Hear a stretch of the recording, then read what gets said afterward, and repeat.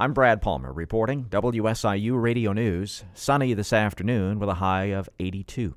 Illinois Senate President Don Harmon says lawmakers have not reached a consensus on the bills they would propose in a possible special legislative session.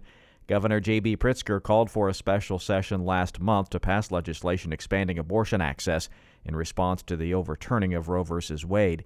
Harmon says lawmakers are waiting to see what abortion care restrictions surrounding states pass, so Illinois can respond accordingly. Some of our neighboring states are trying to extend the reach of their law into Illinois to punish Illinois doctors and nurses and healthcare providers, but also women seeking reproductive health care in Illinois.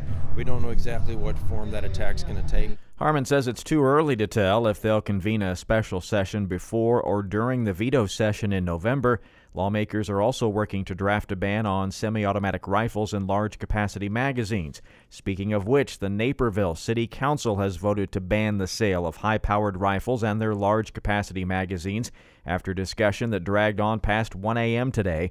The ordinance takes effect January 1st and does not apply to law enforcement or military personnel. The original proposal also banned some semi-automatic handguns and large-capacity magazines for handguns, but those bans were removed from the final version. Again, sunny this afternoon, the high 82 with a light northeast wind. I'm Brad Palmer reporting WSIU Radio News.